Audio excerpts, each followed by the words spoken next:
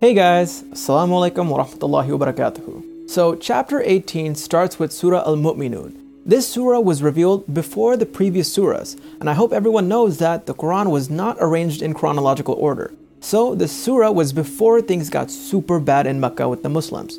Mu'minun is defined as a true believer of Allah, the prophets, the Quran, and the Day of Judgment. The surah was sent down to tell people who the true believers were, how they were going to be rewarded, and how we should all do our best to become mu'minuns. So the surah begins by stating, the true believers have achieved true success. At the time, the non-believers were all very successful and rich. All the Muslims, on the other hand, were very poor, or they became poor because of all the business restrictions the Quraysh put on the Muslims. So Allah is pointing out that even though the believers might not be successful based on money, but they are successful in the eyes of Allah, which is a much better success anyway. All of us are chasing success. We are all super ambitious and want a better job, a higher salary. We want more followers on Instagram or more views on YouTube. The thing is, we will never be truly happy if all we do with our lives is chase success like a dog. Again, wanting to be successful is not wrong or bad. Ambition is great, but if your ambition is only focused on the success of worldly things, then you're actually losing. Again, remember, you're sitting in a classroom right now and your exam's main assignment is to become the best Muslim you can possibly be. The rest is all extra credit. If you don't do the main assignment, you tell me, you think the extra credit will be enough to help you pass? It's not. So first of all, balance. Second of all, focus on your main assignment first. Allah says the true believer is the one that prays salah properly and beautifully. A true believer avoids useless and meaningless things, like wanting to become popular, listening to dirty songs, engaging in gossip, joking about dirty topics, getting distracted by Instagram and YouTube videos. Yeah, I know, it's fun to spend hours watching random videos, but if it's taking over your life and you're doing this instead of other useful things that you could be doing, then come on. Obviously, these things take time for us to change. We're all at that age where all we want to do is send memes and waste time on useless fun things. But as you grow older, just be conscious of all these little things, and hopefully you'll slowly grow out of them. The list continues. Allah says the true believer will always give charity. They will be careful with the way they treat others. True believers will not engage in zina, masturbation, or be in any relationship outside of marriage. A true believer will be honest and trustworthy. And again, Allah mentions a true believer will guard his prayer. Allah mentioned prayer in the beginning of this list and now in the end of this list to emphasize how important it is. Allah says these true believers with these qualities will inherit paradise. Allah reminds us that He created us from a clay, a sperm drop. He placed us in a safe fluid. Allah is literally talking about the embryo right now. The earliest scientific mention of a human embryo I was able to find on Google was in the 1600s, and that was based on animal embryo. Before that, no one knew the stages of the embryo because they didn't have microscopes. Yet here is the Quran, thousands of years before that, giving a description of these stages in detail. Subhanallah. Allah is basically telling us, look, I'm showing you how I created you so you can believe me when I tell you that I will eventually take your life away too, and then bring it back again on the Day of Judgment. Allah reminds us that He is the one that sends down the rain in precise measurement. Without water, this entire earth would die. Allah gave us fruits and vegetables. Allah gave us animals, some to eat and others to use for traveling. Human beings would not be alive today if it weren't for fruits or vegetables and animals. Allah is reminding us of these blessings He gave us so that the disbelievers can understand that, wow, this book is making a lot of sense, that it's true. Allah mentions the story of Prophet Nuh alayhi salam as an example of what happens to the true believers and what happens to the disbelievers. We already went over this story. So just like how the Prophet ﷺ was called crazy, Prophet Noah was also called a madman. The Quraysh were arrogant, stubborn idol worshippers, and so were the believers at the time of Noah. So what happened in the end? The true believers joined Prophet Noah on the ark and were saved, while the disbelievers were all drowned. Allah mentions Prophet Musa's story again, how the Pharaoh and his people were arrogant disbelievers, just like the Quraysh, and how Allah drowned them as well, saving the believers again. So Allah is saying, look at the pattern. Generation after generation, prophets were sent. And all the people before you who also didn't accept and call their prophets crazy, look what happened to them. All of them were destroyed. Your fate will be the same if you don't accept the truth. Allah says, O messengers, eat from the good food and do good. Meaning, eat halal, eat healthy, eat from halal money too. What happens when we eat junk food? We feel bloated and right? What we eat influences how we feel. That is why Allah is telling us to eat healthy food, eat halal food. So imagine if eating junk food affects you physically, similarly, eating food that you purchase with haram money will affect you spiritually. At the same time, Allah is saying, do good, meaning don't be like a cow that just eats and sleeps. No, be a productive human being. Consciously do good in this world. Make a difference. Help others. Allah tells us that all His messengers, all His prophets that came, all of them brought the same religion, brought the same message, believed in one God, and that is Allah. But people, they don't understand that. They changed the message that their prophets brought, changed the religion, and now they're so proud that they think that they're following the correct religion when they aren't. It's such a shame. And if only the Jews and Christians realize that we have the same God, the same prophets, and the same message. Allah says, leave them. Try your best, of course, but then just leave them. They'll learn their lesson the hard way. Allah says, do not think just because you are successful that it means Allah is happy with you. This was the Quraysh's main argument, that we are successful, which means God must be happy with us. If God was angry, we would be poor like you Muslims right now. Allah says, no. Being poor doesn't automatically mean that Allah hates you, and being rich doesn't mean that Allah is happy with you either. Allah gives wealth to everyone. It doesn't matter if they are believers or even atheists.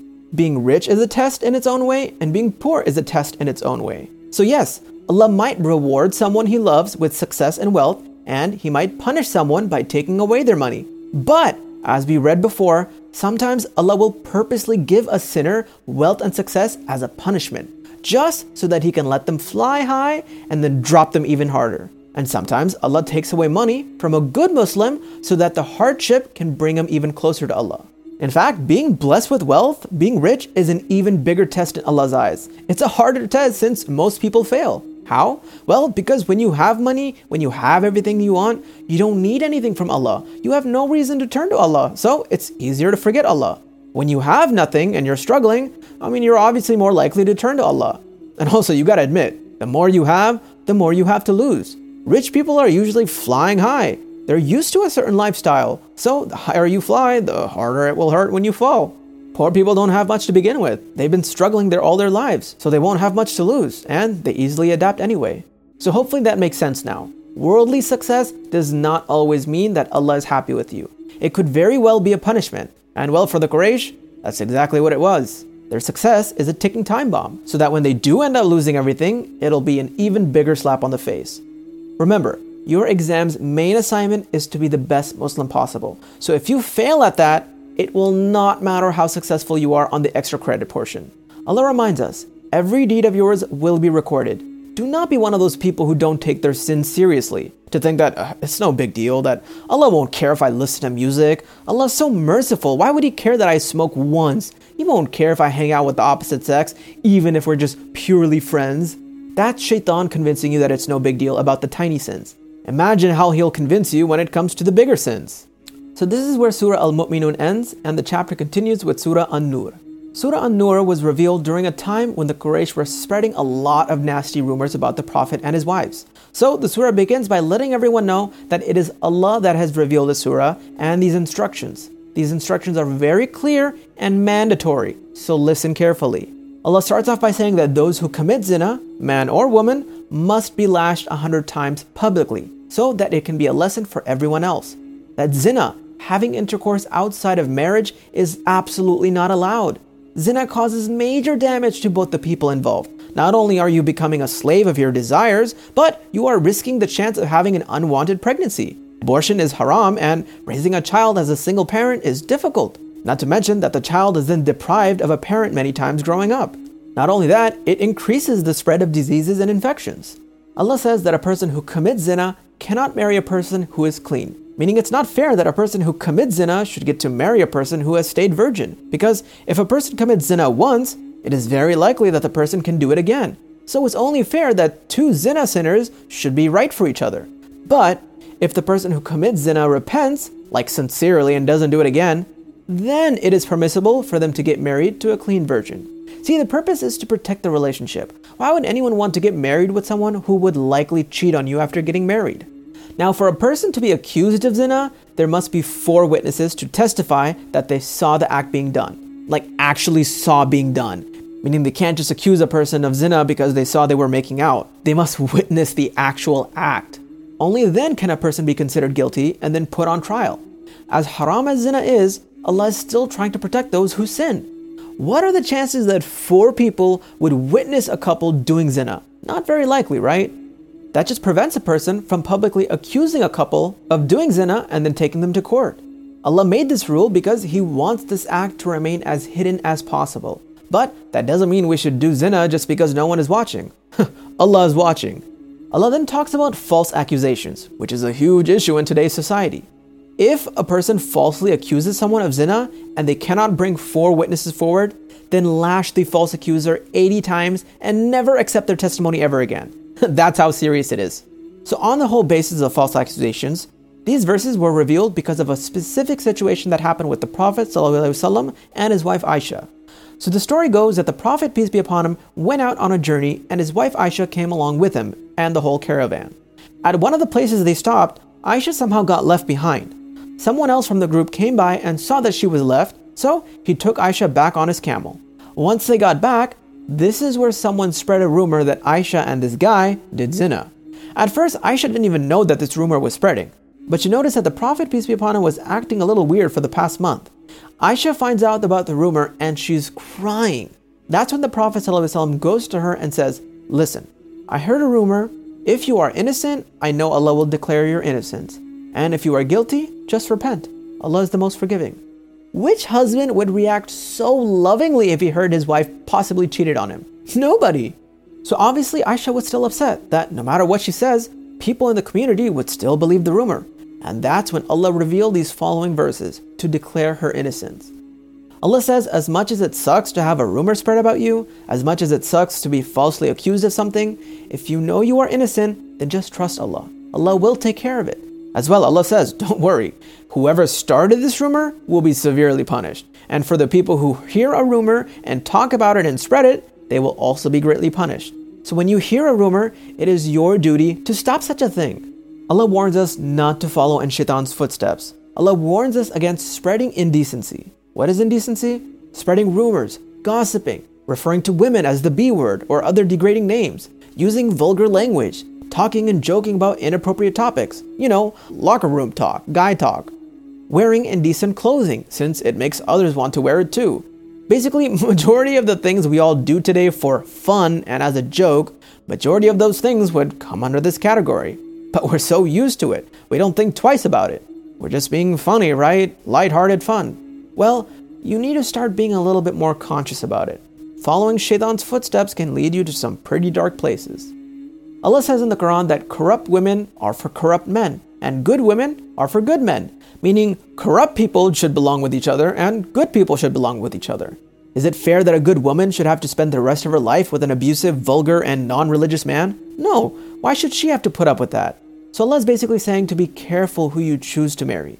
You want to make sure whoever you choose helps you become a better Muslim and doesn't drag you down. Next, Allah sends down some rules to bring a little order to society. Allah tells us not to enter another person's house or room without asking permission. Back then, apparently people would just show up unannounced, which, as you can imagine, would cause some privacy issues. So Allah says, don't just pop into someone's house or even their rooms without permission. And don't peek inside either. First of all, that's creepy. Second of all, you never know if the women of the house are covered or not. Isn't that crazy? The fact that it's mentioning something so small just proves that the Quran has the way of life for every matter. Allah then tells the man, lower your gaze and guard your private parts. Does lowering your gaze even need an explanation? Stop oogling girls on the streets. Stop staring like a creep. Don't check out girls. And this also applies to what you watch on TV and what you're scrolling through on Instagram.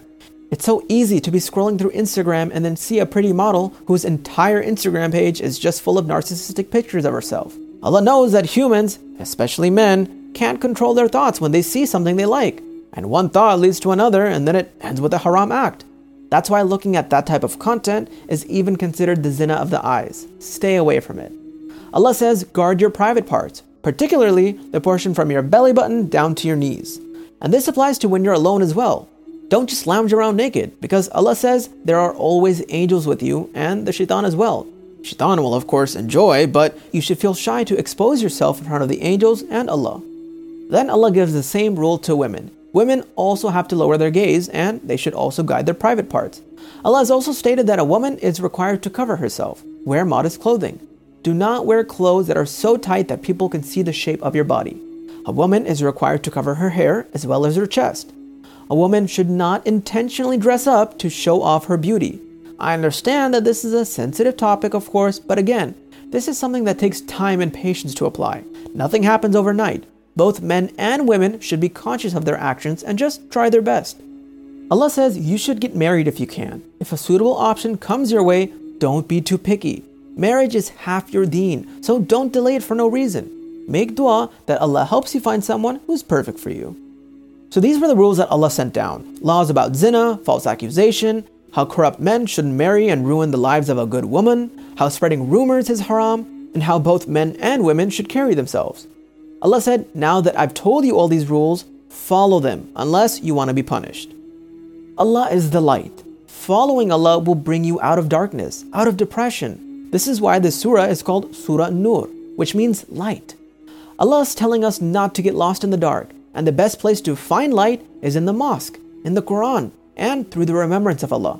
So be more motivated to go pray at the mosque. Stop being a lazy baby and just go. Stop making up excuses for why you can't go. Remember, the more effort you put in, the more reward you will get back. Tell me, those who've played video games before, right? When you don't like the game or want something changed, who do you think has the power or, authority to change the game? The developer, right?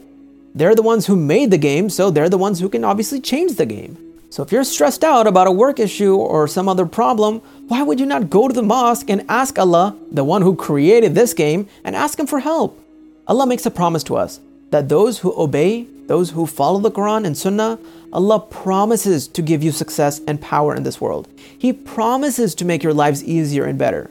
So this is where Surah Nur ends, and the chapter continues with Surah Furqan. So Surah Furqan deals with more doubts and issues the people had against the Quran and the Prophet, peace be upon him. Furqan means the standard something is compared with. So the surah begins by saying that Allah, the Almighty and the All-Wise, has sent this Quran so that we can use it as a standard for everything. The Quran tells us what is wrong and right, what is good and bad, and what is the best way to do things. Again, people are making the same dumb comments that, how is the messenger a human? The disbelievers somehow expected the Prophet to be superhuman or something, to be rich and followed by a crew of angels. Allah says no. The point of a prophet being a human is so that we can relate to them. If the prophets were superhuman, then we'd say, oh well, I can't be patient or nice like the prophets because they were superhumans. I'm just a normal human. No, they are humans and we have no excuse not to do our best and follow them. They went through far worse than what we can imagine. They struggled the most. Their lives were extremely difficult, and that's so we can learn from their hardships. Allah mentions again, Allah has made each person in this world to play a role in your life, and many people's role will be to cause fitna in your life, to cause problems in your life. Every person in your life is sent as a test to you. That includes your parents, that includes your siblings, your best friends, your spouse. Every person in your life will play a role and will either lead you to Allah or away from Allah. This is the test, to see how patient you will be with these people and how you will deal with them. We can't just avoid the world and isolate ourselves. No, we need to learn to deal with these people in a healthy way. So this is where chapter 18 ends and Surah Al-Furqan continues on to chapter 19.